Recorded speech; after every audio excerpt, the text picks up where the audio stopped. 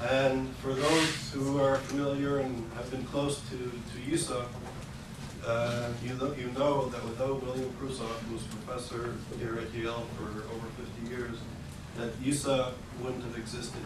And when I first had the idea 6 or so years ago to start a research center on anti-Semitism, Alon, who was very close to Bill, introduced me to him.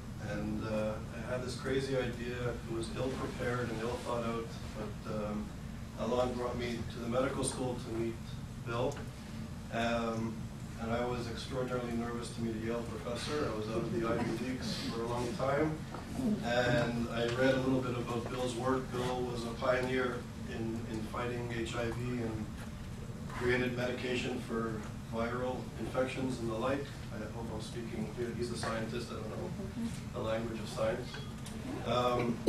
And I showed up at the meeting very nervous with all these notes and proposals and strategic plans.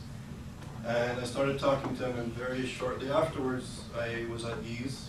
For those of you who knew Bill, he was a very humble and kind and happy person, and he soon made me feel at ease. And to make a long story short, he was the first person to really take the idea sort of under his wing, and he helped fund this nonprofit organization, which I incorporated and created, which was called ISGAP, the Institute for the Study of Global Anti-Semitism and Policy. And with Bill's seed money, to make a long story short, we sort of brought it to Yale under his guidance and constant support and encouragement. And as a small debt of gratitude, we had a lecture. We used to invite the most prestigious speaker of the year to have the William Prusoff lecture. And it was a small way of honoring him for his support, and his, more than just his support, his kindness and his encouragement. And sadly, Bill passed away a little while ago, and just as a small token of our appreciation at YISA, we prepared a plaque that we'd like to give to the Prusoff family, who came here very kindly to be with us today. I appreciate it.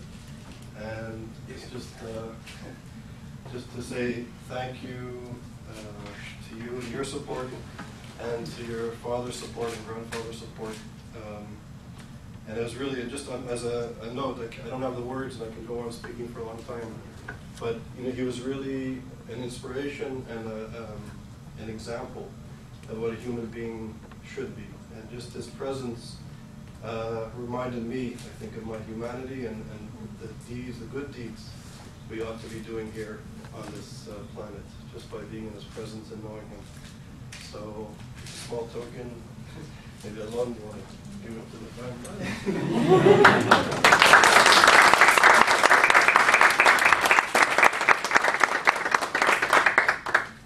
Thank you. So, okay. So today I am speaking about, the title of the talk is Globalization and Contemporary Anti-Semitisms, with an S, from Islamism to the Acquiescence of the West.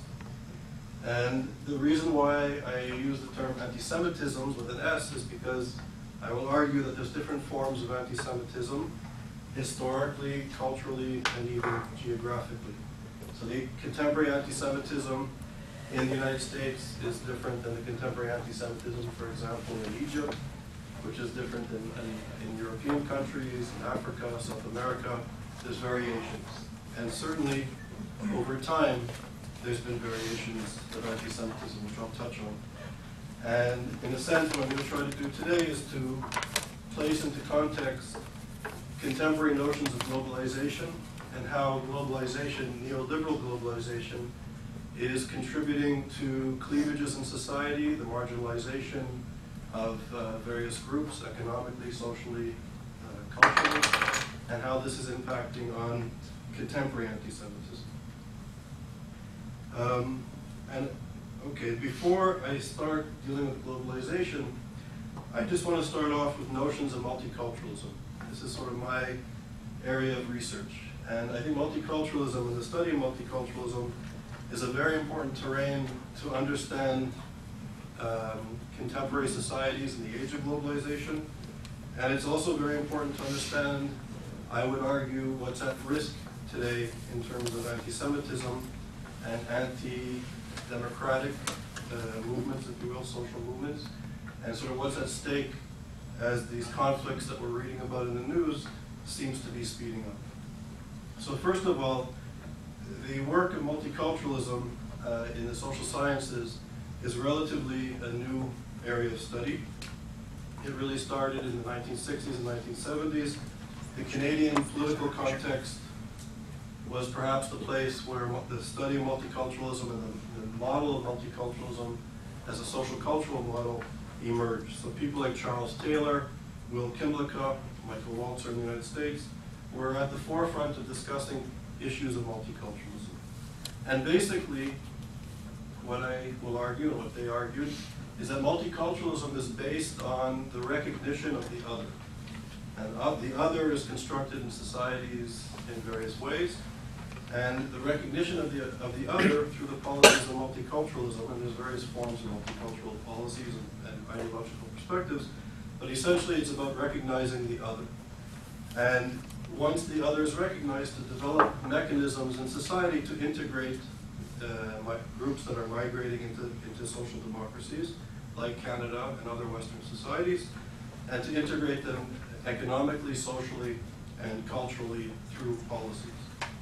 Now, philosophically, the recognition of the other is essential. And a lot of the work of Taylor and Walzer and others who worked in the area of multiculturalism owe a debt of gratitude philosophically to people like Emmanuel Levinas. Emmanuel Levinas, who was a survivor from the Holocaust, his family perished in Lithuania. He was spared living in France. And his whole, I guess, life's work, in a sense, was to bring notions of ethics, and particularly ethics, but also morality, into Western or Occidental philosophical canon. Emmanuel Levinas was steeped in Jewish thought and ethics, and he borrowed, if you will, from the Torah and the Talmud and the Jewish canon of thought and integrated it into the academy. And he is well known for his work on ethics and recognizing the other. Now, Levinas argued that without the recognition of the other, then we are in serious trouble. If one doesn't recognize the other, if the society doesn't recognize the other, that this leads to complete marginalization. It can lead to forms of enslavement and even to forms of genocide.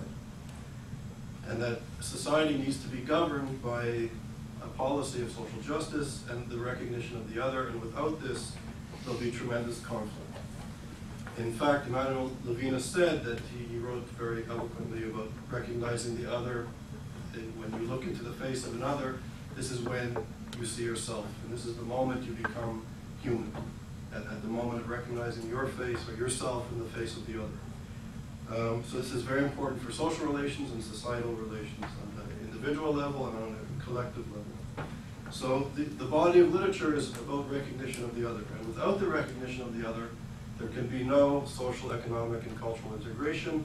And if a social movement, such as the one that I will argue that's emerging powerfully in the Middle East, does not recognize the other, that this is the recipe for a disaster.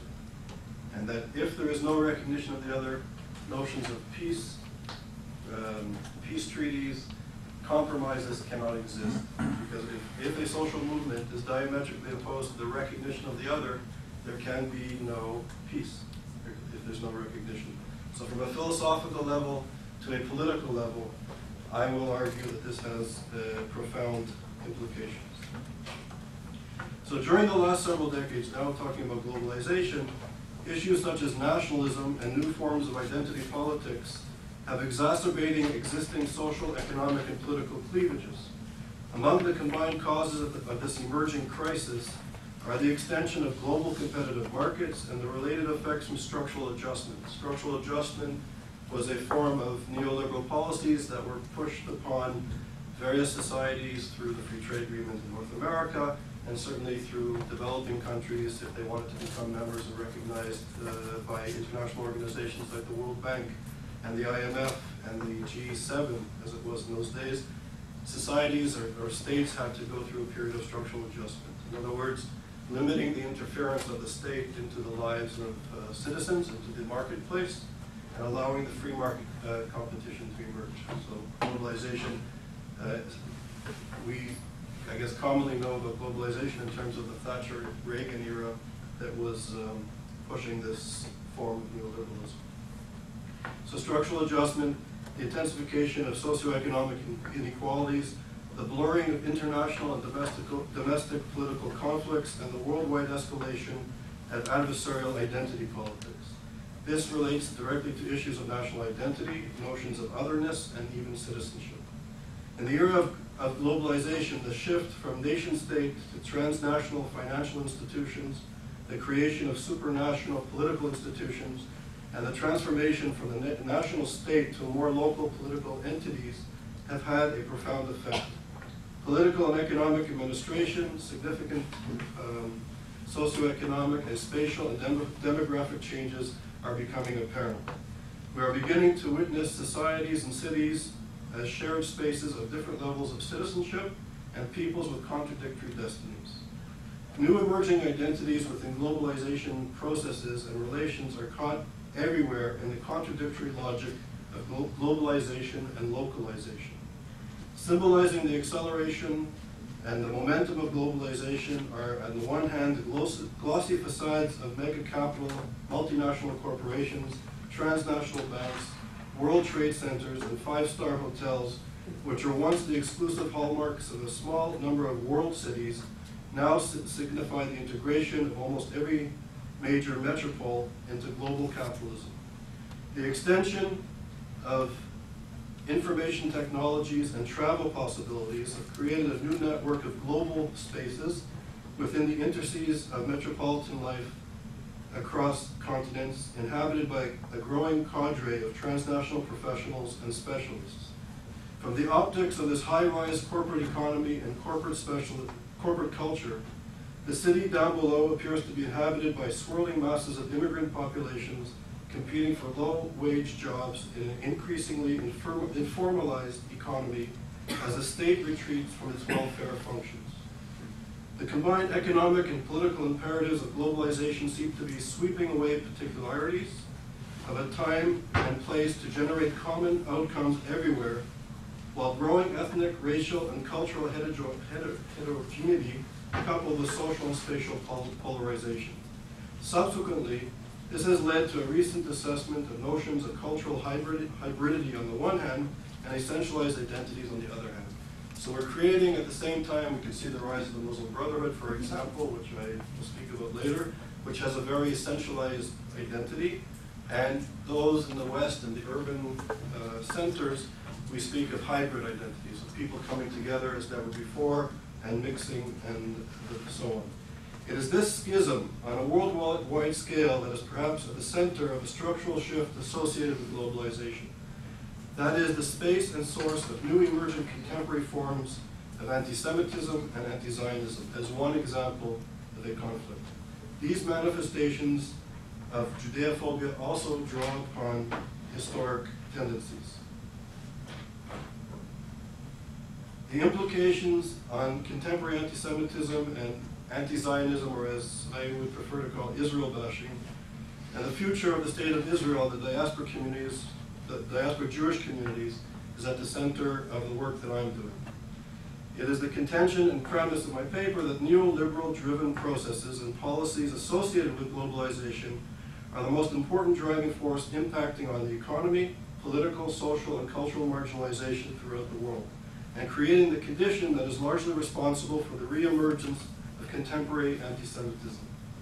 It is the new manifestation of this longest hatred in a new form and context that threatens the security of the Jewish people, of the state of Israel, and I will argue even for basic notions of democracy and social justice. So in a sense, we are in a situation, I would say globally, that at one level, to me, is reminiscent, this is not an exact comparison, from an academic perspective or scholarly perspective, but there are similarities, I would argue, to the breakdown of the European economy and sort of social and economic and political context during the interwar period to what's happening now on a global scale. So you have the marginalization of masses of people, the breakdown in economic structures, notions of hope, economic hope and success are diminished by more and more people, and you have a concentration of power and wealth in other places. So globalization, I will argue, creates marginalization and dislocation on a massive scale at the political, socioeconomic, and cultural levels. This displacement is built upon a compound by socioeconomic and political structures and their inequalities that were created throughout much of the world during the colonial and post-colonial contextualities. The dislocation of large populations is reaching a crisis level throughout much of the world. Subsequently, there has been an increase in adversarial identity politics. This is particularly true in the environment in which the post-World War II national, socioeconomic, and political institutions are being dismantled and even removed from the reach of citizens due to a strict adherence to the neoliberal ideology. Consequently, notions of citizenship are being diluted as the state-subsidized education, medicine, food are no longer available to more and more citizens. Culture is becoming the last terrain in which people are struggling for some sense of self-determination and notions of enfranchisement or control of their destinies. This, in the wake of the uninvited consequences of neoliberal policies, are often adopted by developing nations as the result of pressure from government and international institutions, mainly by the West. It is in this environment that Israel, the most important aspect of contemporary Jewish identity or the Jewish narrative, and Jews themselves have become the object of much of the scapegoating and the hateful rhetoric. At a more structural and socioeconomic level, the old ideologies and tendencies of anti-Semitism have reemerged and are being fused with an anti-Zionism or a bashing or delegitimization of Israel.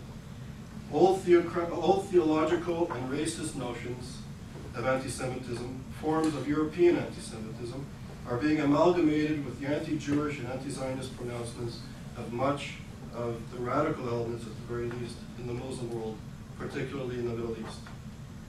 Contemporary socioeconomic and political factors are being fused with historical tendencies.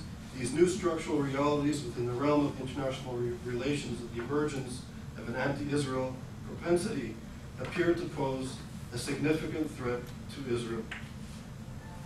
And I'd just like to say that Hegel himself in his writings argued that once culture becomes the vestige of struggle, that once the struggle is taking place on a cultural level, that this inherently becomes the terrain of a reactionary social movement. That once the struggle is no longer about socioeconomic and political integration, but about cultural and cultural identity, that this inherently will become reactionary.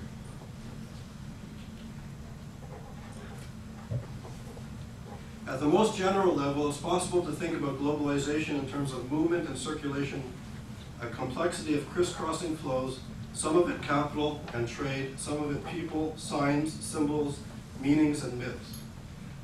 A common thread which runs through the existing body of literature is the idea that such flows and mobility across space have accelerated or gained new momentum in the contemporary era. And this is captured by such key phrases as time-space compression. This is David Harvey and Zygmunt Bauman, and others. So time-space compression, time-space destination, intersecting spaces, and intersecting spaces. Therefore, the concept of globalization does not simply imply a shift from one period to another of historical rupture, as other encompassing terms frequently used to describe the contemporary metropolitan experience, namely post-Fordism or post-modernity. Rather, it denotes the intensification and stretching out of movements and flows as captured, for instance, in Anthony Giddens' definition of globalization as the intensification of worldwide social relations which link localities in such a way that the local happenings are shaped by events many miles away and vice versa. Globalization also affects notions of power and the differing relationship of distinct social groups to the flows of movement mentioned above. For example, it refers to, Amasti refers to the notion of power geometry of globalization. Some social groups initiate flows and movement, while others are on the receiving end of it, and some are effectively imprisoned by it. There is thus a dimension of ways in which different social groups are inserted into and seize upon the flows, which are themselves differentiated and can reflect and reinforce existing power relations, and it can also undermine them. Inherent to the popular image of globalization and its promise of a better future is the ability to transgress boundaries between nation states, racial, ethnic, and gendered groups, and the public and private spheres. At one level, there's a fear that this could result in an increasing orderless world in which boundaries and groups' identities risk losing their meaning. However, to a significant extent, borders have become the locus of struggles among a variety of actors and interests, mobilized to reassert or redefine the boundaries and identities vis-a-vis other actors and interests, real or perceived. Globalization affects group identity in a profound manner. In fact, it results in contradictory notions of identity simultaneously, resulting in notions of hybridity, the particularization, or the essentialization of other identities. Bowman provides important analysis utilizing the term time-space compression. This encapsulates the growing multifaceted transformation of the parameters of the human condition. Once social causes and outcomes of the compression are examined, it becomes evident that globalizing processes lack the commonly assumed unity of effect.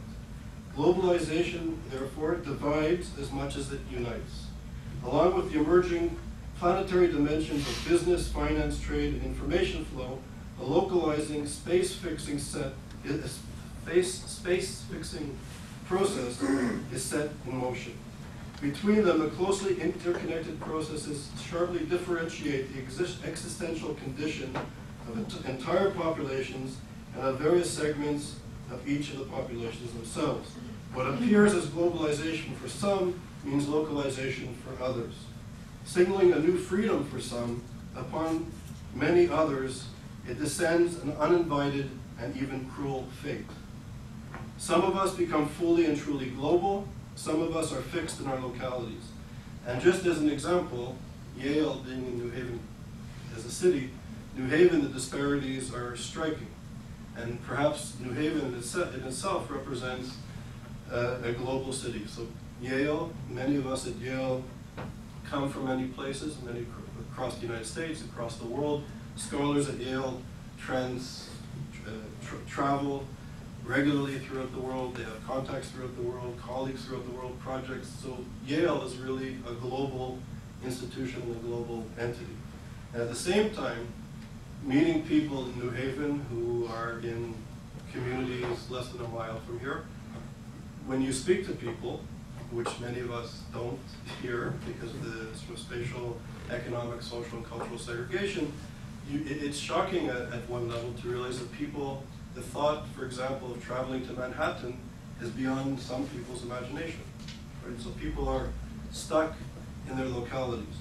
And this is an example, a very powerful example, if you will, of globalization. Some are fixed, some don't leave ghettos or disenfranchised cities or parts of cities, while others are communicating, traveling literally on a global level. Being local in a globalized world is a sign of deprivation and degradation. An integral part of the globalizing process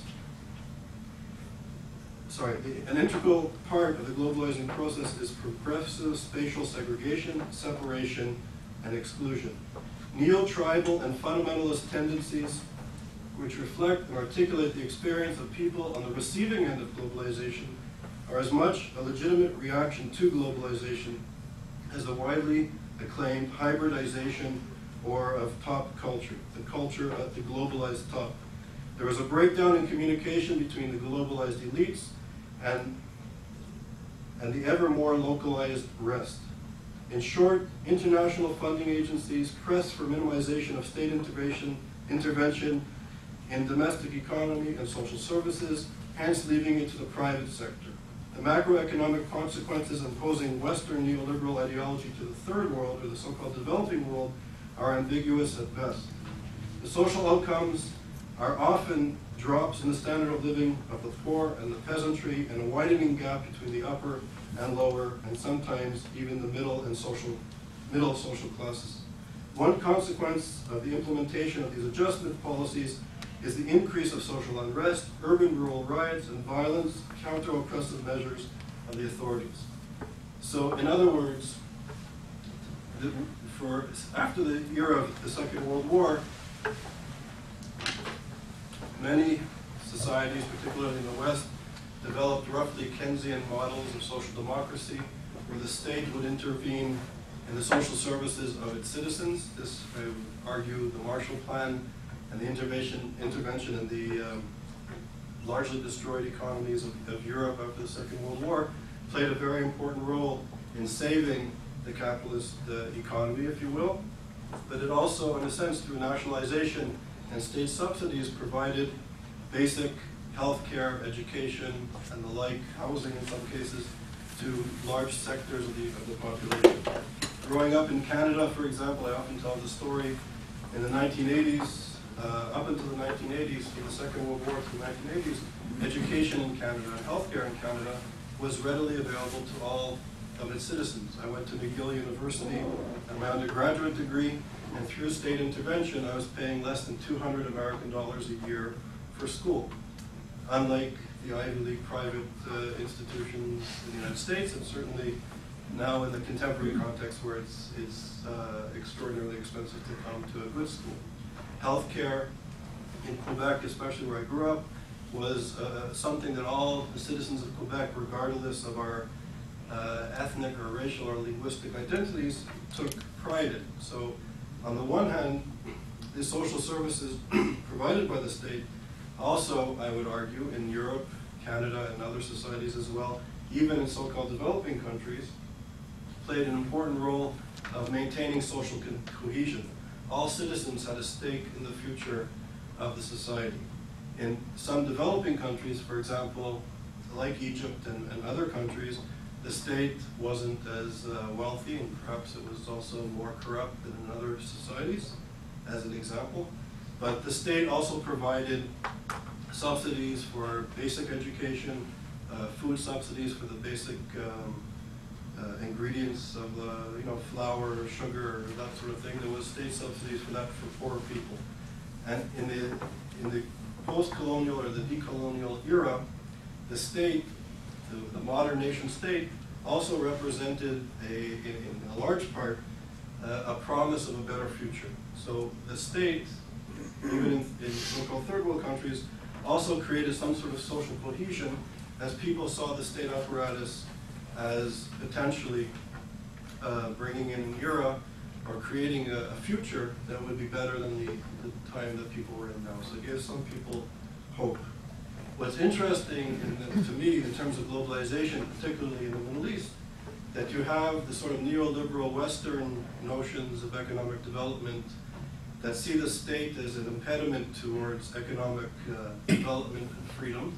And you also have, in a sense, the emergence of radical Islam. When I speak about radical Islam, I'm not speaking about Islam, I'm speaking about a very specific social movement and very specific notions of Islamic identity, which I would classify as extraordinarily reactionary, unable to recognize the other in terms of equality and the like. That these social movements, be it Muslim Brotherhood, the Iranian revolutionary regime, although hypocritical at some level, and other groups perceive the state as a problem as well, as part of Western colonialism and imperialism. So there's a disdain from the state by the social movement, which is gaining more and more strength on the ground in many societies, particularly in the Middle East. And at the same time, Western sort of neoliberal economic policies also have disdain for the state. And the vacuum, as we can see, is accelerating and being filled by rather I find problematic movements. So in a sense, this is the condition, or this is the context where I would view the reemergence and the threat of anti-Semitism. I will argue, and I argue in my work, I'm sort of coming from this from a liberal, democratic, critical, sociological perspective, a human rights perspective. This is how I was educated. And in a sense, which is very important, that anti-Semitism, in a sense, is the canary in the coal mine. That anti-Semitism is not just a Jewish issue, and it's not just a problem of the Jews. Anti-Semitism is a disease or a virus, and I'm using the term consciously, that permeates, once it's unleashed, permeates society. And we can see in the aftermath of the Second World War, it wasn't just the Jews who were destroyed, that once this disease is unleashed into society, other marginal groups become the victims of anti-Semitism, or the ideology that emerges using anti-Semitism. So anti-Semitism begins with Jews, but unfortunately never ever ends with Jews. And if people have read Nick Cohen recently in the Guardian in London, he was arguing, I think very powerfully, that in a sense, anti-Semitism has been the distraction, if you will, that has blinded the academy and the media to a large extent. There's shining examples of journalists and scholars that are dealing with these issues in a serious manner. But anti-Semitism played an important role in sort of creating a blind spot for the academy and for the media to really understand what was at stake in the so-called Arab world. These states that we now see in the so-called Arab Spring, that some people are calling it, these revolutions or uprisings that are happening in the Middle East, that suddenly we see the true nature of the regimes, not just in terms of their anti-Semitism, but in the way that they were treating their own citizens, if you can call them citizens, their own people. And that somehow we've missed this. And I would argue strongly that this was part of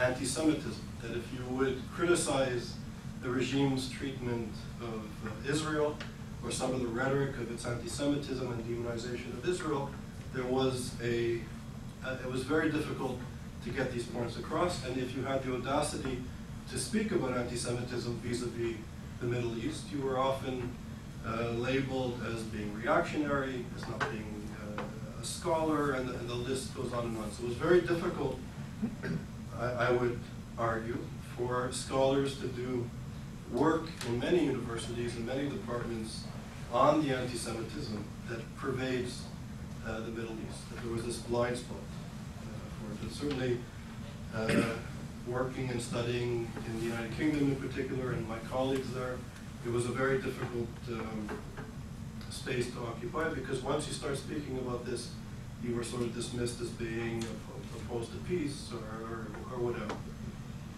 So it's clear that anti-Semitism, once again, is becoming a serious issue. From Daniel Pearl's, when he was forced to say that he is Jewish and he comes from a Zionist family before being decapitated by Pakistani terrorists, which the act, as you know, was videotaped by its perpetrators. Signs at peace rallies in the United States during the protests against the Iraq invasion, and other European cities in North America, which had posters of death to the Jews and posters at university dormitories, and rhetoric of that Jews equal Nazis, or that Israel's a Nazi state, or Israel's an apartheid state, that this type of rhetoric has become more mainstream. Widely, Palestinian, Egyptian, Syrian, Jordanian newspapers often contend that the Holocaust was a myth. Jordanian schools teach that the Torah that the Torah contends the Holocaust is a myth, which Jews exploit to gain world sympathy. Jordanian schools teach that the Torah is perverted, and that Jews have only their own evil practices to blame for the Holocaust. Egyptian television broadcast a major 40-part series that ran through Ramadan entitled The Protocols of the Elders of Zion, which was depicted as truth, and the list goes on and on.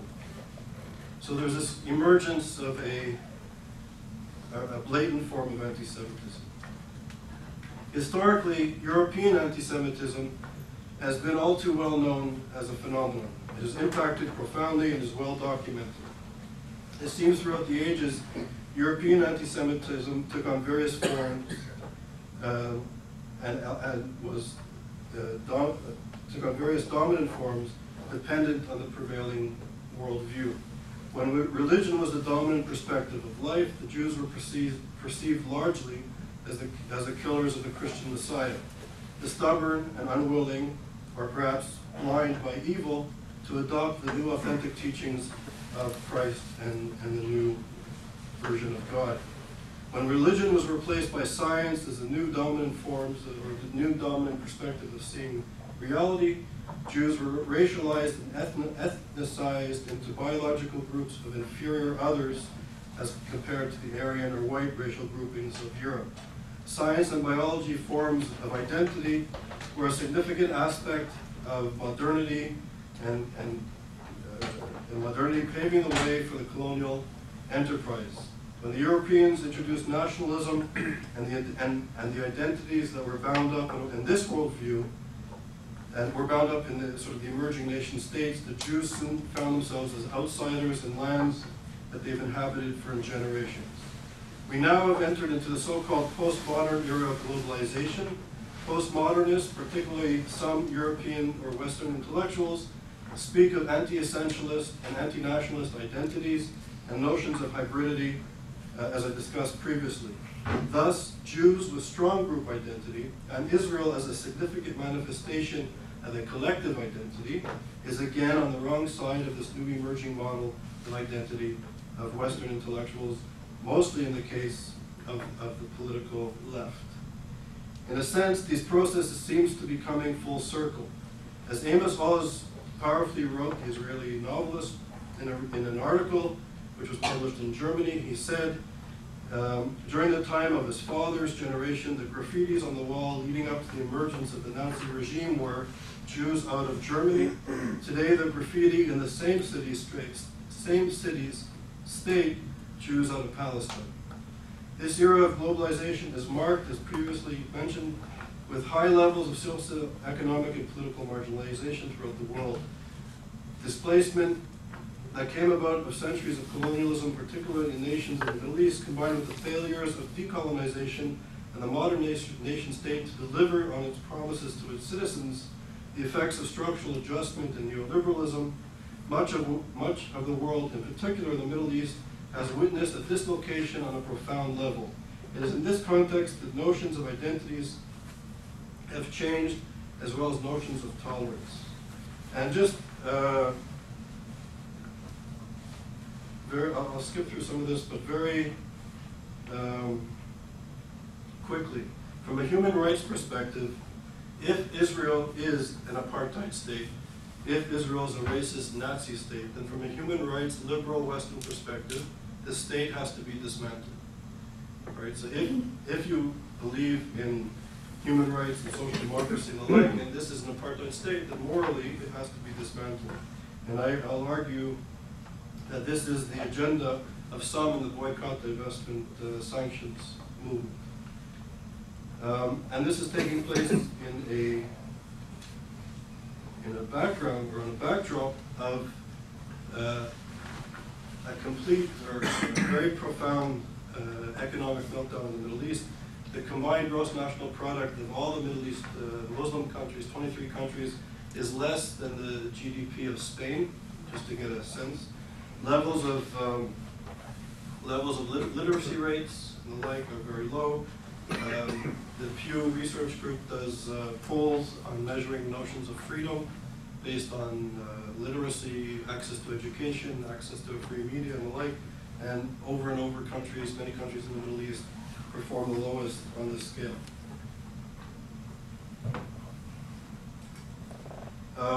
Very briefly, Edward Kaplan and I wrote an article comparing classical forms of anti-Semitism to Israel bashing, and we interviewed 5,000 people, 500 people in 10 European countries, and we asked them a series of questions, not us, but a company that asked 500 people in 10 European countries with 5,000 total survey, questions about anti-Semitism and questions about Israel bashing. And at one level, in the 10 European countries, levels of anti-Semitism were relatively low. I think we were both surprised by the level of anti-Semitism was lower than we thought. About 10 to 14% of the populations were classified as anti-Semitic based on the questions that they were asked. And then we asked them questions that we consider to be Israel bashing questions, that Israel is an apartheid state, that the Israeli government poisons Palestinian water, that the IDF, the Israeli Defense Forces, purposely shoot children, just very extreme questions. And at the one level, what we found, levels of anti-Semitism were lower than we anticipated. At another level, which was shocking, is that the people who were considered to be anti-Semitic the people that were considered to be Israel bashers were 56% more likely, or 13 times more than the average, to be anti-Semitic in the classical sense. So there's a very strong correlation between those who excessively, if you will, or extremely bash Israel to classical forms of anti-Semitism. So as we said, if there was a product in the pharmacy that was 56% more likely to cause cancer, it would be removed immediately. And yet this type of disease, if you will, is prevalent in some parts of the world and certainly in some institutions. So this brings me to the Middle East. I'll try and go through this quickly and have time for discussion and questions. What I would like to do is speak about the Muslim Brotherhood. And it's, I think it's important, I would argue, very important, if not urgent, that we learn the language of radical Islam. Not Islam, but radical Islam. That there is a blind spot, an ideological blind spot, for engaging radical Islam. And what I have found through my research and through my dealings of being in the Middle East and the like, is that one thing you have to say about radical Islamists is that they're straightforward, they're open, they're honest, they're consistent. If you read what they're saying in their sermons, if you read their ideology, if you become familiar with the language, they don't hide anything. They're straight up, they're honest, they're upfront, and they're consistent about their worldview, and they're consistent with what their agenda is. And what's important to realize is that most radical Islamic groups, like the Muslim Brotherhood, wants to impose Islamic law on societies and recreate an Islamic state or a caliphate, and it is impossible for the other to have self-determination, to be higher than a Muslim in any capacity, especially on Islamic land. So from a religious perspective, from their ideological perspective, the recognition of the State of Israel in any form is impossible. Because Jews or any other, any non-Muslim, any non-believing Muslim, cannot have self-determination over land, especially Islamic land, and especially holy Islamic land, which much of Israel/Palestine is to Muslims. So it's not where the boundaries are drawn, if it's 47 boundaries or 48 boundaries or 67 boundaries or 73 boundaries.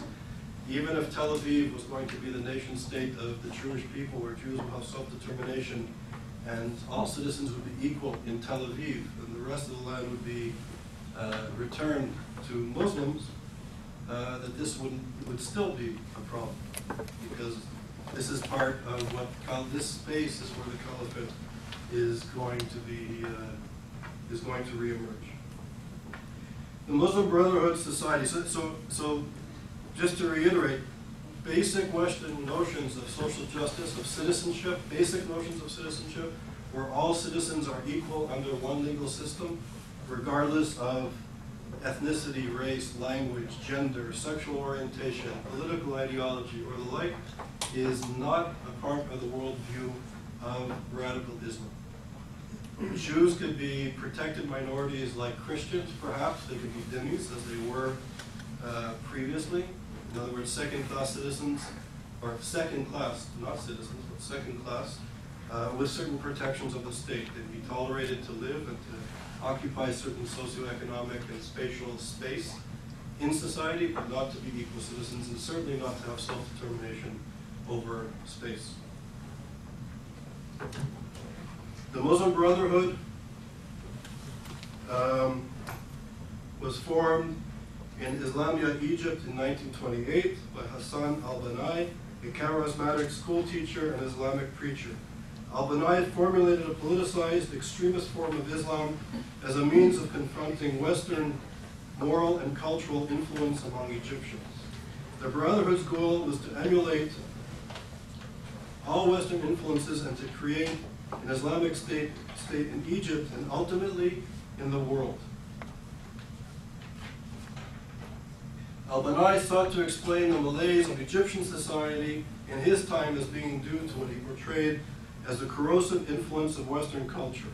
He accused government officials and other prominent members of Egyptian society as abandoning Islamic law and principles and behaving in an immoral fashion due to Western influence. The remedy, he insisted, was a revival and the reestablishment of the Islamic State that would return Muslims to the pinnacle of their military, historical, and cultural glory. He pointed to the Caliphate, the historical Islamic empire, and the most celebrated period of Islamic history as the temple of his vision of an Islamic state. In 1947, he wrote a letter to King Farouk entitled Towards the Light. Al-Banai asserted that the only way to return to the days of glory was to establish Sharia law, Islamic law, as the source for governance as well as for societal and personal behaviors. And this is still the main teachings of the Brotherhood. Banai preached a return to the Prophet Muhammad's strategies during the early days of Islam in the 7th century, which strongly emphasized that each Muslim's personal obligation to be carried out is jihad, which he defined as a physical war. So again, they are straight, they are clear, they are honest. It's we who do not speak their language that tries to perhaps tailor it to our worldview. In the 1930s, entitled a tract that he wrote entitled Jihad, Al-Banai writes, and I quote, "Jihad is the obligation from Allah on every Muslim and cannot be ignored or evaded. Allah ascribed great importance to jihad and has made the reward of the martyr and the fighters in his way a splendid one. Only those who have acted similarly and those who have modeled themselves upon the martyrs in their performance of jihad can join them in his reward, God's reward. Furthermore, Allah has specifically honored the mujahideen, those who fight for jihad, with certain exponential qualities, both spiritual and practical, to benefit them in the world to come. Their pure blood is a symbol of victory in this world and marked by the success of ferocity in the world to come." There was a quote.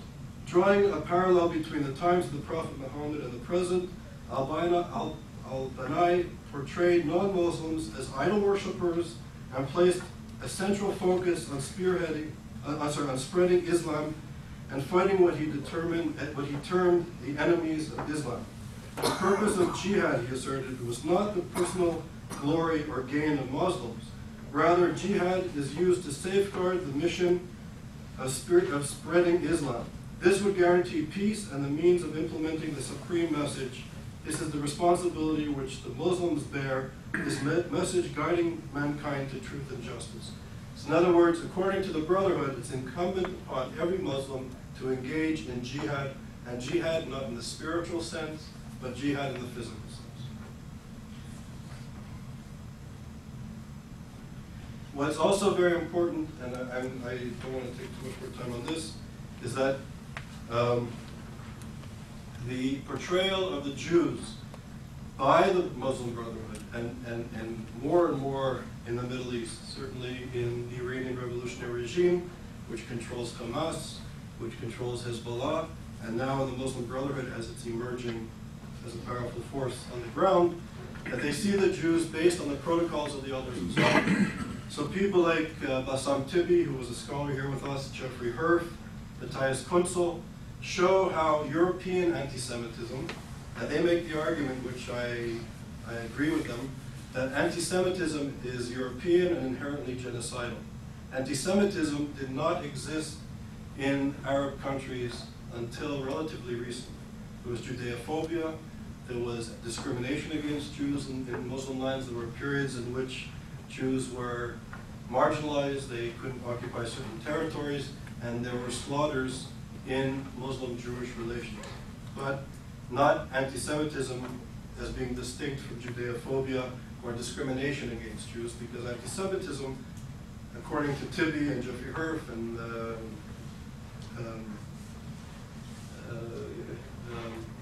Robert Wistrup, and anti-Semitism has inherently a genocidal tendency, and it was European specific to the European context. But through colonialism and through missionary work in the Middle East, and through the alliance, which Jeffrey Herf and Kunzel and others write about how the Nazis worked with, and people in the Ba'ath Party, secular nationalists in the Ba'ath parties of Syria, of Iraq, and other places, and also worked with the Mufti in Jerusalem and other religious leaders in the Middle East, that there was an appetite, if you will, for anti-Semitism. Anti-Semitism had been introduced into the Middle East, into places like Syria, Jordan, what is now Lebanon, Palestine, Egypt, and other places through the interaction with Western colonial and religious institutions. So anti-Semitism is there. What's amazing, and I won't go into details, but if you read the Hamas Charter, have people read the Hamas Charter here? Yes. If you read the Hamas Charter, the amazing thing to me is that here is a radical Islamist social movement that wants to rid all of Palestine, all of the Islamic land, from infidels, from communists, from Jews and the like, and Christians and other culturally corrupt or morally corrupt entities, and reestablish an Islamic caliphate or an Islamic golden age. And the covenant, their charter, their constitution, is unbelievable in the sense that it uses as the theme that runs through the entire document the protocols of the elders of Zion. So here is a group claiming to want to rid itself of Western evil and Jewish influences, and it's using the most pernicious form of European anti-Semitism as the theme of its constitution. So the rhetoric of the protocols, seeing Jews, seeing Israelis, seeing Zionists in that light, is becoming very powerful, particularly in Egypt and in the Iranian context. I'm going to show you two videos. Oh. Wait. Thank you.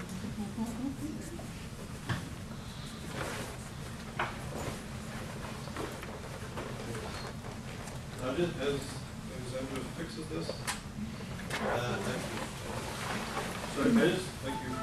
I also wanted to say that there's been a lot of, I think, support, interest, moral support for the courage that many people are showing to get rid of the tyranny in places like Egypt. And I think that I would argue that it's very important that these are repressive societies and people should live free in a democratic society.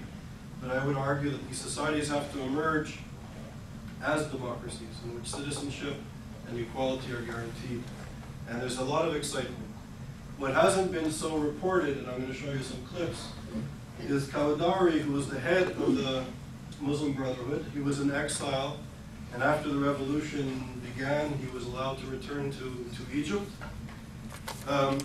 There's been, in the last couple of weeks, opinion polls which show that upwards of 69% of Egyptians polled, I don't know how scientific these polls are, but it's clear that the vast majority of the 69% of Egyptians want to have Islamic law on a new free Egypt. That doesn't necessarily mean that they're going to support the Brotherhood.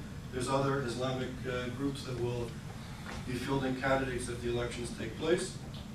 But that is a very powerful minority. And again, if you look at the dispossession, the poverty, the illiteracy, the lack of education, I would argue that this is a right place, if we look at history, for a reactionary social movement to emerge. And what was not so well, in my view, presented in the Western media, that a couple of weeks after Anderson Cooper and everybody packed up their bags and their hoodies and they left Cairo, Kawadaari came back to lead the prayers, and he preached in front of 2 million people. Friday afternoon prayers in front of 2 million people, and I'm going to show you a clip of this prayer. The people, the young gentleman from the Facebook group, the young Facebook educated global people who are fighting for change and risk their lives to be at the forefront of the struggle, they were not allowed to appear on the stage with Al-Kawadaari. The Muslim Brotherhood, the thugs on the stage removed everybody from the stage, and he preached.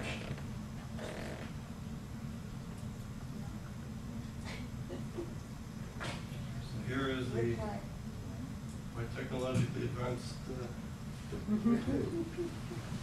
Just wait, no. Yeah, okay. Good.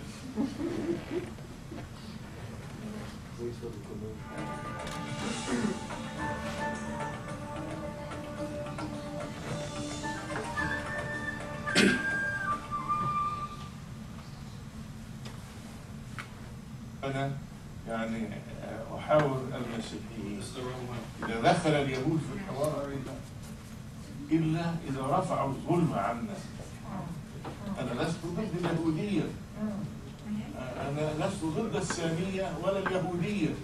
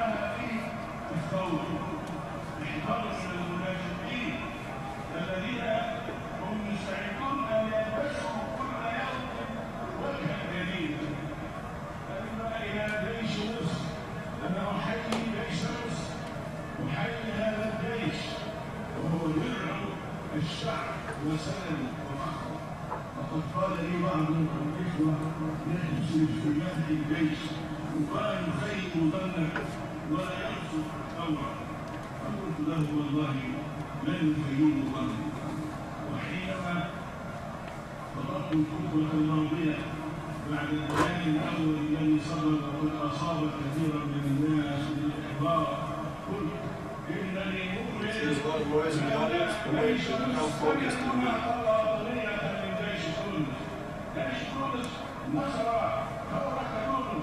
وليس مصر الذي دخل 4 حروب من اجل مصر ومن اجل فلسطين. هذا الجيش لا يمكن ان يخون بلده، لا يمكن ان يضحي بالشعب من اجل شخص واحد. هذا الشعب، هذا الجيش اعقل واشرف من ان يكون الشعب وانضم الجيش إلى الشعب وانضم الجيش المصري بأن يحررنا من الحكومة التي ألفها مبارك في عهده المبارك والمحفوظ. نريد حكومة جديدة ليس فيها أي وجه به الوجود التي لم يعد يطلقها الناس. إذا الناس كلما رأوها تذكروا الكل وتذكروا القتل وتذكروا الباطل وتذكروا غزوة الجهاد والاستغلال والسجون وتذكروا القناصة التي تقتل الناس. ورسالة إلى إخواننا في فلسطين. عندي أمل أن الله سبحانه وتعالى كما تقر عيني بنصر مصر أن يقر عيني بفتح المسجد الأقصى وأن يهيئني أن أحضر في المسجد الأقصى. اللهم هيئنا أن نحضر في المسجد الأقصى. المسجد الأقصى آمنين خائفين آمنين. لنا هذا الفتح المبين. كان فلسطين ذكروا أنكم منتصرون. سيفتح معبر رفح لكم الجيش المصري والقوات والمجلس الأعلى للقوات.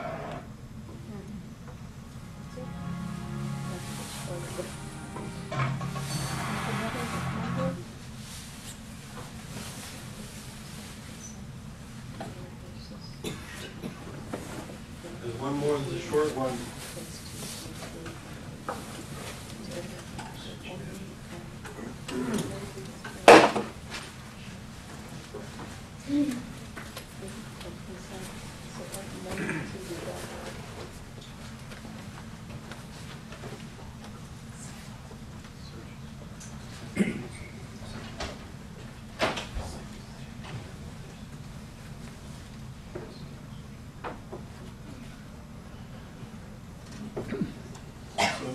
While this is searching for the signal, it's just very important. I would encourage you to learn the language, to read and understand the philosophy and the ideology and the objectives of groups like the Muslim Brotherhood, because they are certainly becoming important. أن يهيئ الله لي في ختام حياتي فرصة للذهاب إلى أرض الجهاد والمقاومة على كرسي متحرك وأطلق رصاصة على أعداء الله اليهود. Okay, so I think it's very important that we engage in when people in the administration speak about engagement. I think at a scholarly level, we should engage the rhetoric, the worldview, and the ideology of the Brotherhood and treat them, I think, with the utmost respect. That there's this tendency not to take groups like Hamas and other groups seriously because they're primitive or whatever it is, and they're often dismissed. But I think, I'll just conclude it and we can have a discussion. I think in terms of globalization and the structural inequalities, the dislocation of so many across the world, the crumbling of the modern nation state, particularly in the Middle East and elsewhere, is fertile ground for a reactionary social movement to gain footholds in society, as is becoming evident. And that we have to understand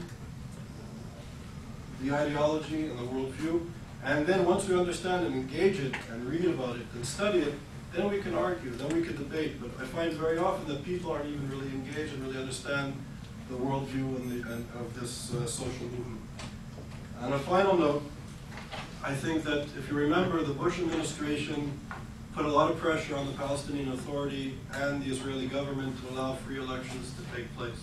The Israelis and the PA, the Fatah, didn't want it to happen because they were worried about the results. And obviously democracy, respect of the other, equality under one legal system, there's a lot of institutions and things that need to be created to have a true democracy, or to begin the creation of a true democracy. And it's not just elections. Iran has elections, or, autocratic, reactionary, non-democratic societies have elections. Egypt had many elections, but they weren't democratic.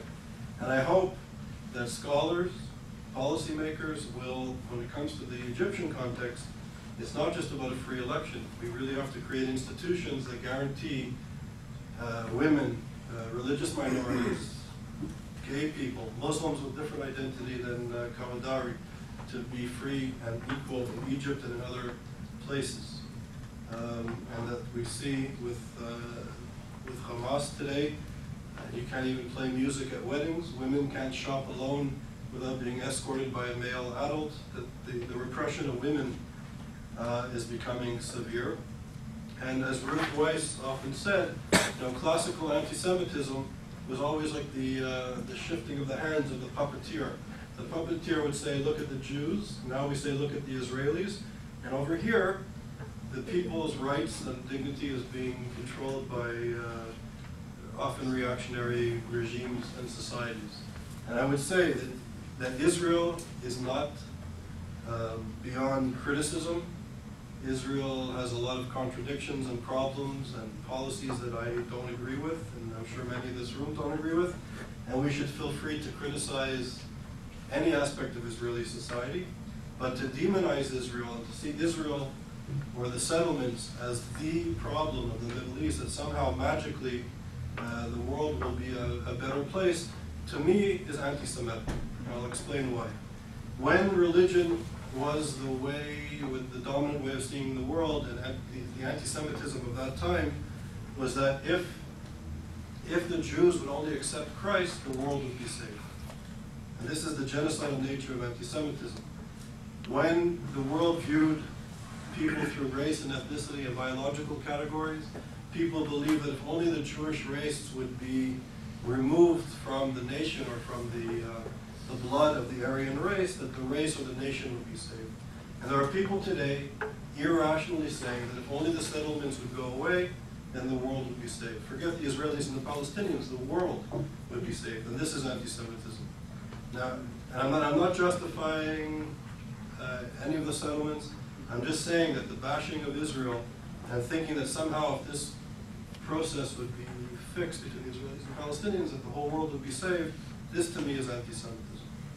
And we have to, in my mind, look at these issues very rationally and very clearly, and really, I think, support moderate Palestinians, moderate Egyptians, and to create spaces for democratic institutions to be created, and that there should be a solution for Israelis and Palestinians. Palestinians should live in dignity and should have the right to self-determination, in my view, for whatever it's worth. But to bash Israel or to look at the Jews and the Israelis when everything is crumbling under our feet is the result of anti-Semitism, and it's very dangerous, not just for the Jews, but for women, for moderate Muslims, and for people who care about democracy. So I'll end on that note, and I'll be happy to take questions or criticism.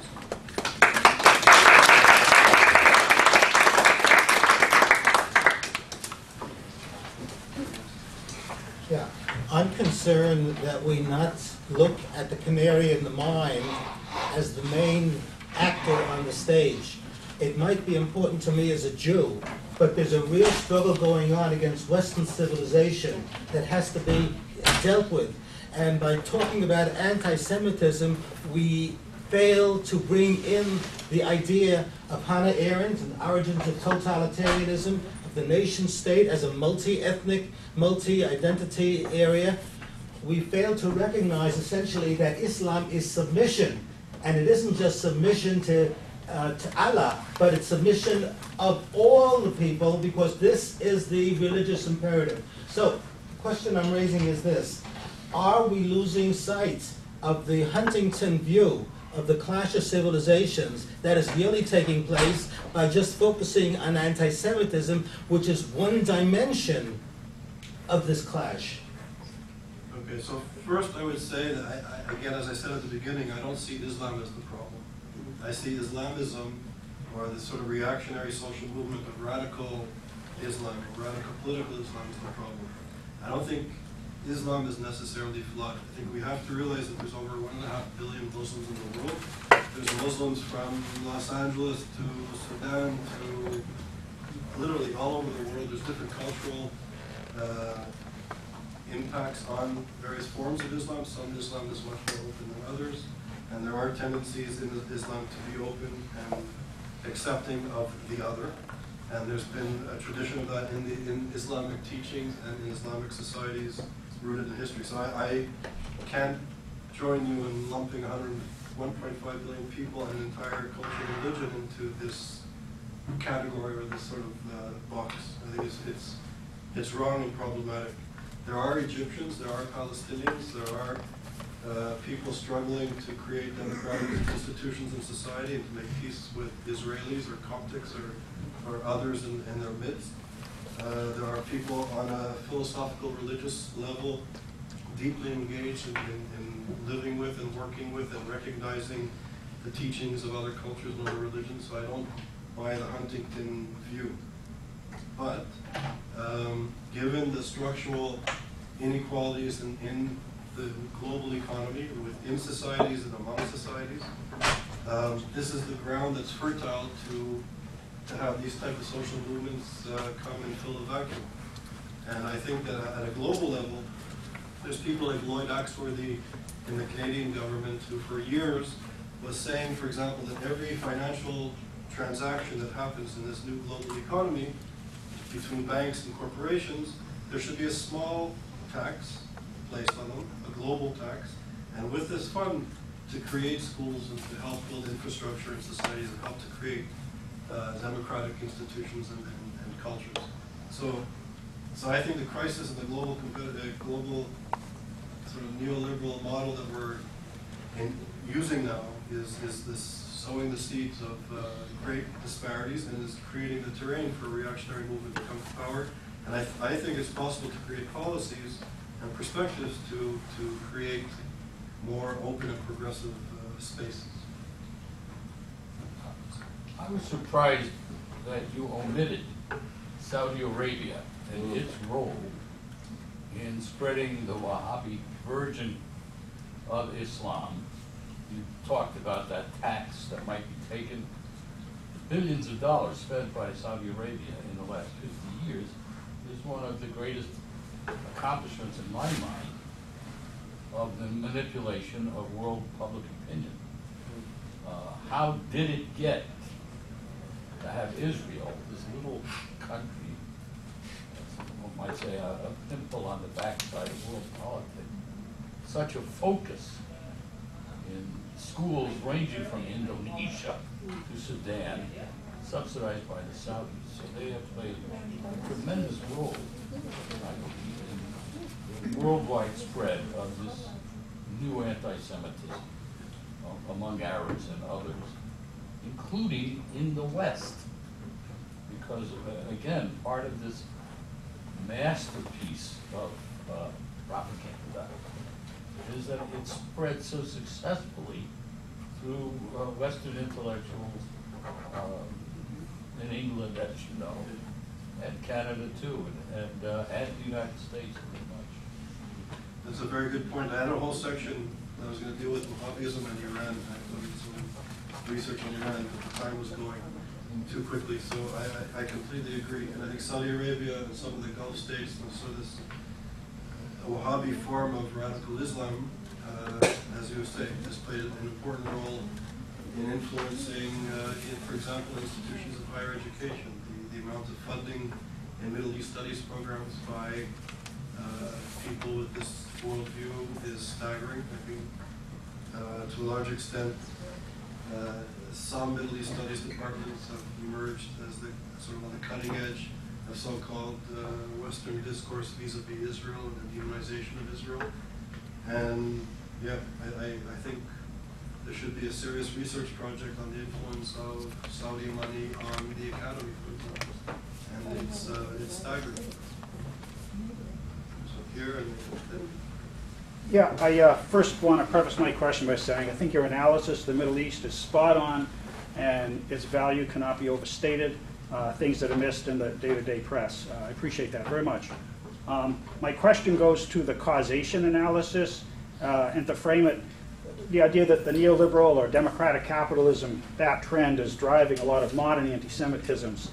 When I look back at the last 70 years, it seems to me that where anti-Semitisms have been the strongest and most developed have been in the places most disconnected from a sort of democratic capitalist model. Nazi Germany, a very autarkic imperialist slave labor economy. The Soviet Union and its predecessor under the Tsars, again, a very imperialistic quasi-slave labor economy. And today, the Arabic world, which is probably the most disconnected of most places in the world from the democratic capitalist system. I look in the United States, which is held up as an exemplar, whether people agree or disagree with it, of that system, and we're probably the least anti-Semitic society in human history, thank goodness. Is it not possible, therefore, Professor, that the neoliberal system may be less a driver of anti-Semitism than it's just an ideology that feeds off resentments, that feeds off power plays, and that is manipulated by leaders around the world who choose to use it for their own ends? That's a good question. So to start off, I better say I'm not a professor of this institution. I'm a director, or executive director of the center. No, I think you asked a good question. I think my point would be that in a global capitalist system, inherent in this is speeding up or an exacerbation of dislocation and marginalization. And it's, in a sense, those who were specifically, I think the Middle East points to what I was arguing conceptually in a very powerful way, because the more people are dispossessed, the more this sort of the idea of the modern nation state was going to be the mechanism which delivered sort of socioeconomic and cultural goods for the future of the Egyptian and the future generations. As this model crumbles, it's becoming increasingly clear that it's not going to deliver the goods. As people become more marginalized and I would say less hopeful and even engaged in despair, where the level of poverty, of malnutrition, of people living on $1 a day, whatever, is staggering. So as these people sort of drop out of the system or drop out of the markets, and are not touched by the state, and they're not touched in a positive way by the markets, this provides the terrain, or this provides the space for reactionary social movements to emerge. And I would say in much the same way as perhaps the Germans used anti-Semitism as they marched into Eastern Europe. It was as the socialism of fools, if you will. And so your point that the United States is less anti-Semitic than other parts of the world, especially those that are sort of on the margins of the world economy, the global world economy, actually points to exactly what I was trying to highlight. So once people are integrated more fully into the economy, into the system, there's less space, if you will, for sort of a reactionary social movement to emerge. And the selling of the socialism as fools becomes a driving force in many of these social movements. They're using anti-Semitism in the classic way to rise to power. So first you and then I'd like to know, is there any Arab country, even throw in Muslim countries like Indonesia and Iran, that treats their Christian and Jewish citizens as equal citizens? that I'm aware of. Well, then you think about 1.5 billion. So, Muslims, it's very noble, but it doesn't clear out. Okay, I take your point. I wanted to follow up on my neighbor here. I had a problem too in linking the globalization story to the anti-Semitism story. For one thing, globalization is not something you can hold up. It's there. It's inevitable. The question is, does it lead to the kind of consequences that you predict? Okay. The adjustment issues that you talk about, structural adjustment, that already is under attack and being revised because the world is not flat. In spite of books that have been written in that vein, it's very differentiated, and there's an increasing realization of that fact. And in fact, most of the current policies by donor countries as well as by others, is that you can have increased social justice. In fact, you mentioned people are poor, but the poverty rate is going down in developing countries. I'm not saying it's a perfect world. The income distribution is getting worse, but poverty is declining everywhere. Maybe not fast enough, but it's declining. So your argument that globalization leads to dissatisfaction and therefore breeding ground for anti-Israel or anti-Semitic movement doesn't hold up, in my opinion. I have some questions about your second part. I think that there are other experts besides yourself who don't believe that the Muslim Brotherhood is monolithic, as you predicted. This guy is a spokesperson in 2 million people. It's something to worry about. But I think there are differences among members of the Muslim Brotherhood who don't agree with that, including in Egypt. I'm not willing to predict the outcome of what's going to happen in Egypt, but I don't think it's inevitable the way you predicted. Okay, thanks for your question. Do you know of one sort of branch of the Muslim Brotherhood that would reject anti-Semitism and promote equal citizenship for every Egyptian? Yeah, I just had a discussion at the Council on Foreign Relations. There are a couple of people talking about that subject, and they're specialists. I'm not. They said that there are different shades within the Muslim Brotherhood. And they named the mosque and the school of thought and the philosophers and the religious leaders who are leading that? Well, I think that it's a question of the youth movement in places like Egypt who don't necessarily adhere to the extreme versions of the Muslim Brotherhood. The older folks, I agree. Well, I hope deeply that they're right and I'm wrong. The exact same thing was said about Hamas. That Hamas was not monolithic. And once they have control over Gaza, that they were going to become responsible members of the international community and the like.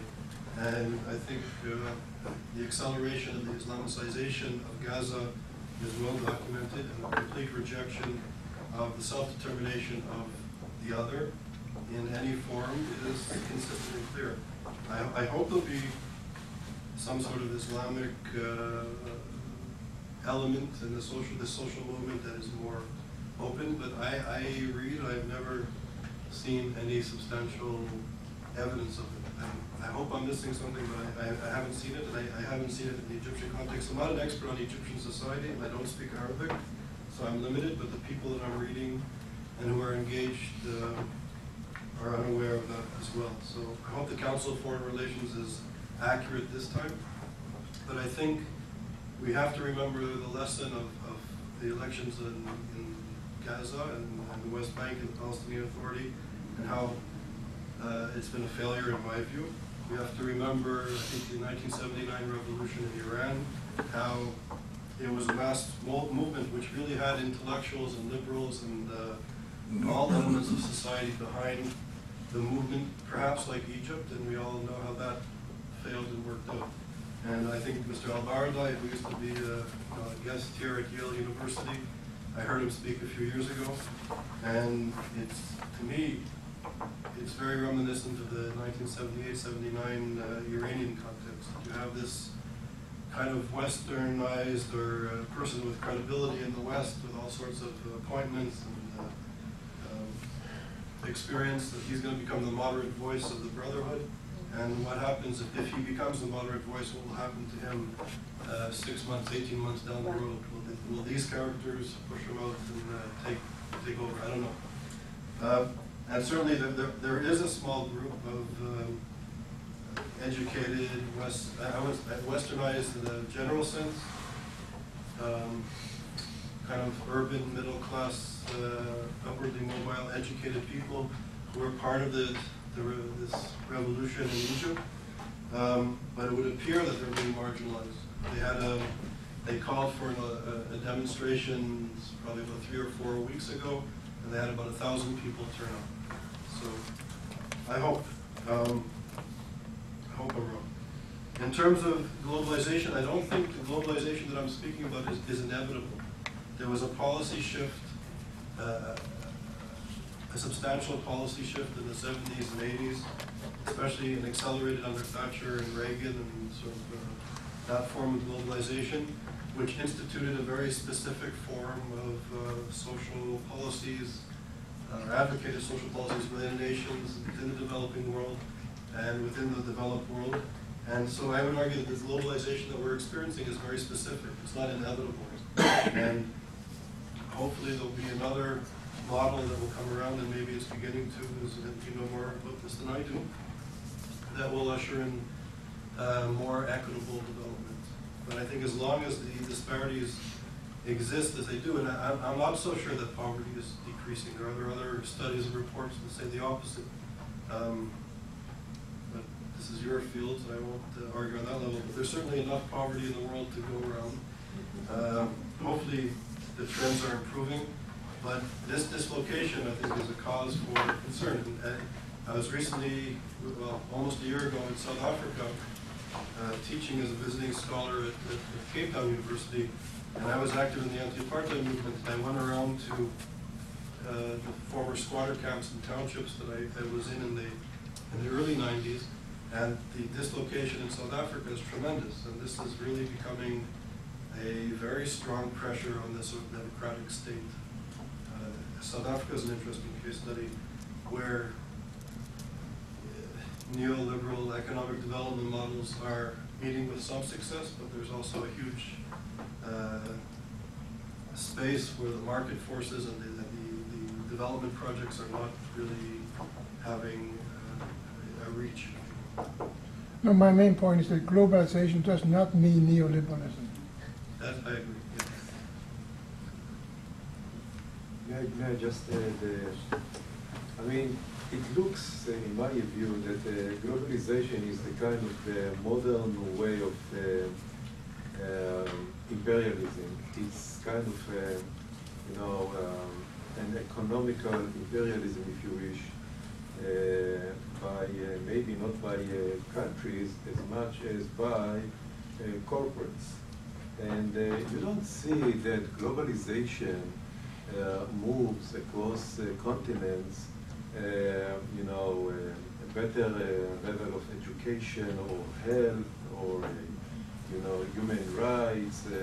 It is very much geared toward, you know, economy, making profit. Even the communication systems that you know follow are there because they are needed for economical reasons. And you see how China, that very much, you know, has, you know, let's say, had benefited a lot and still from the globalization, when it came to the point that they felt, the government there, that their existence might be at risk because, you know, the movement that took place in the Middle East might also hit their yard. Immediately they, you know, started to limit the internet, the communication, they threw out journalists, and I think globalization is very much limited. It's a kind of a facade that we're looking at what's going on in modern times, thinking that, you know, the whole world became small, but it's only for certain people. I think, you know, there are still, you know, I don't think it's news for anyone, in Africa and in other places, very poor communities that didn't see a syringe or anything like Western medicine ever. And corporates send, you know, forces there to dig for diamonds, you know, whatever they can find. And so this is what my take on it. It's not a question. I just wanted to share a brief and rather pessimistic comment.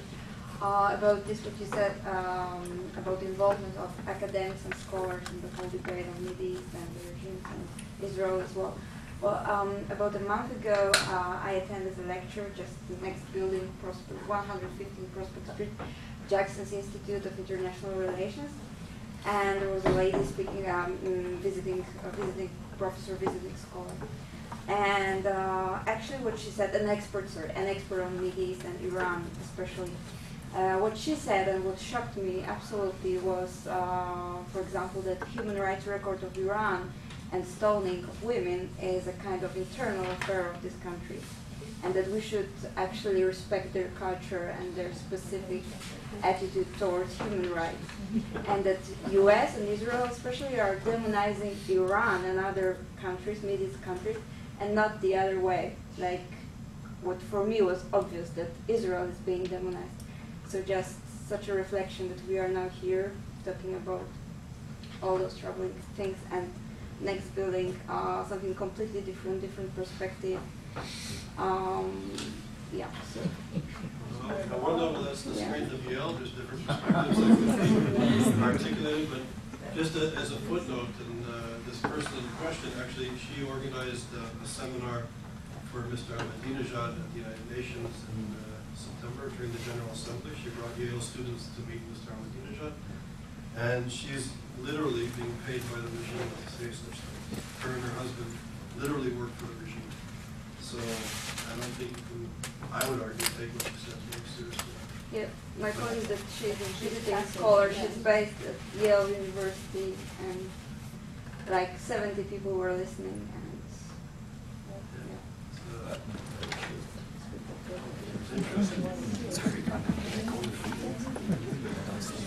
Is there any other questions?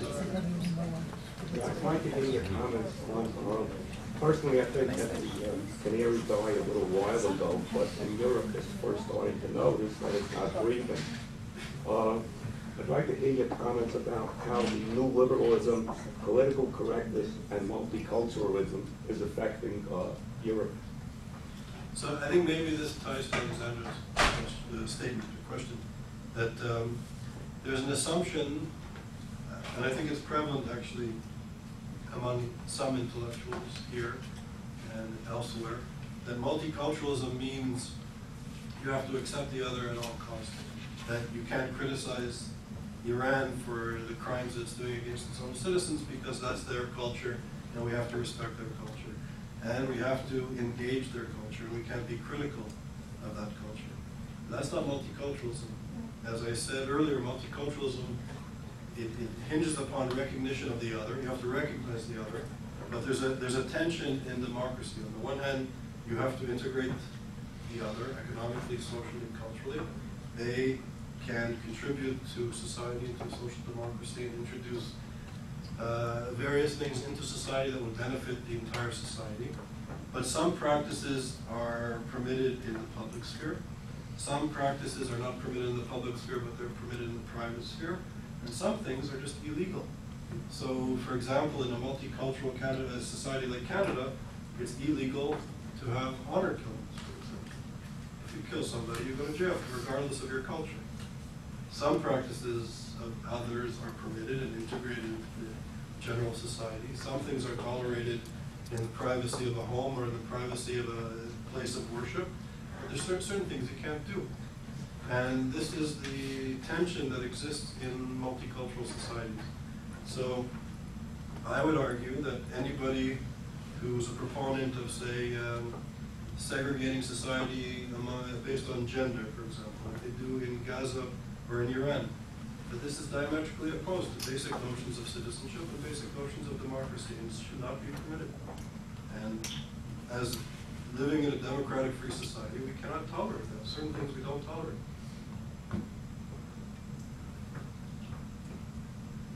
So, i.e., genocidal anti-Semitism is a bad thing.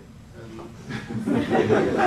policymakers and the administration and scholars, we need to draw the line somewhere.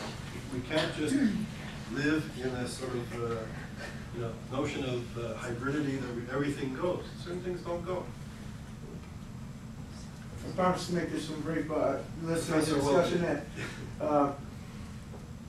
Just that I think, first of all, the comment that neoliberalism is not globalization is very true. And I think that what you were criticizing, the structural adjustments and all that, neoliberalism, you know, has indeed, I know you don't like her, but Naomi Klein wrote a book, Shock Doctrine, on how the free market wasn't always done in a free way, and that usually there's some kind of major disruption in society for people to accept the kind of blows to their security, and so that you know, neoliberalism wasn't always done freely. But the point is just that I think over time globalization, which is more inevitable as neoliberalism exhausts itself, globalization will continue, and the idea of the interaction of people and ideas and cultures, I think, bodes well for us. It should give us some optimism, as somebody was saying, about the younger generations and the lack of a monolithic, you know, all these groups, even in the Syrian regime, where you see a few low-level Ba'ath Party members resigning locally, this and that. There's the monolithism can be an illusion sometimes. We don't see the Soviet Union about to crumble. We don't see the Soviet Chinese bloc at war with each other. You know, historically we've been blind to lots of crumbling of these kind of so-called monolithic, and I think that we should be optimistic that in the communication universe that we've entered, we'll move things in a positive direction towards understanding over time. So I'll ask you a question. There's an assumption that globalization brings democracy, and democracy brings positive change. And we know that that's not always the case. Right? Neoliberal forms of globalization is supposed to bring modernity and positive change and democracy. We know that doesn't always happen. Why do people think that a computer, a Facebook, is inherently something positive? In a sense, it's a tool, like a telephone, like anything else that you can communicate. So yes, we can communicate, and hopefully good processes or good actors can communicate beautiful ideas, and we can share, and that is going on. There is a sharing of technology and medicine and poetry and culture, and at a very positive level. That's happening. But at the same time, the people who are organizing the Muslim Brotherhood are also very effectively using technology and telecommunications and internet and Facebook to do exactly what they're doing. So I don't think that the technology is necessarily the positive thing. Necessarily. It could be used for good, it could be used for bad, like any other, I guess, form of technology. Well, then, just a real quick rejoinder would be that it's our job as Americans in this society, or Israelis in their society, or people in all different liberal democratic societies of different stripes, it's our imperative to set a desirable example so that over time, as people look around at what's going on their internet, from Egypt, from Tunisia, wherever they want to look at it from, they say, hey, I want to be more like that. You know, and that can take some time to set an example. It might be considered naive, but I think at the same time, in the long run, it's the only thing people will truly believe in, and you know, that will actually motivate people. Any other points or comments or questions? No? Okay. So first, I just wanted to thank you for conducting these sessions for the year and bringing a lot of issues.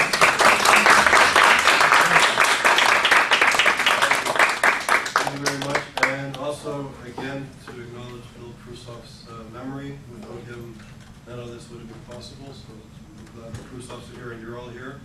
And this is also the end of our semester. This is the last lecture. So I wish you all a good summer, and hopefully we'll be back here in September. Thank you for coming. There's a small reception of wine and cheese. Please help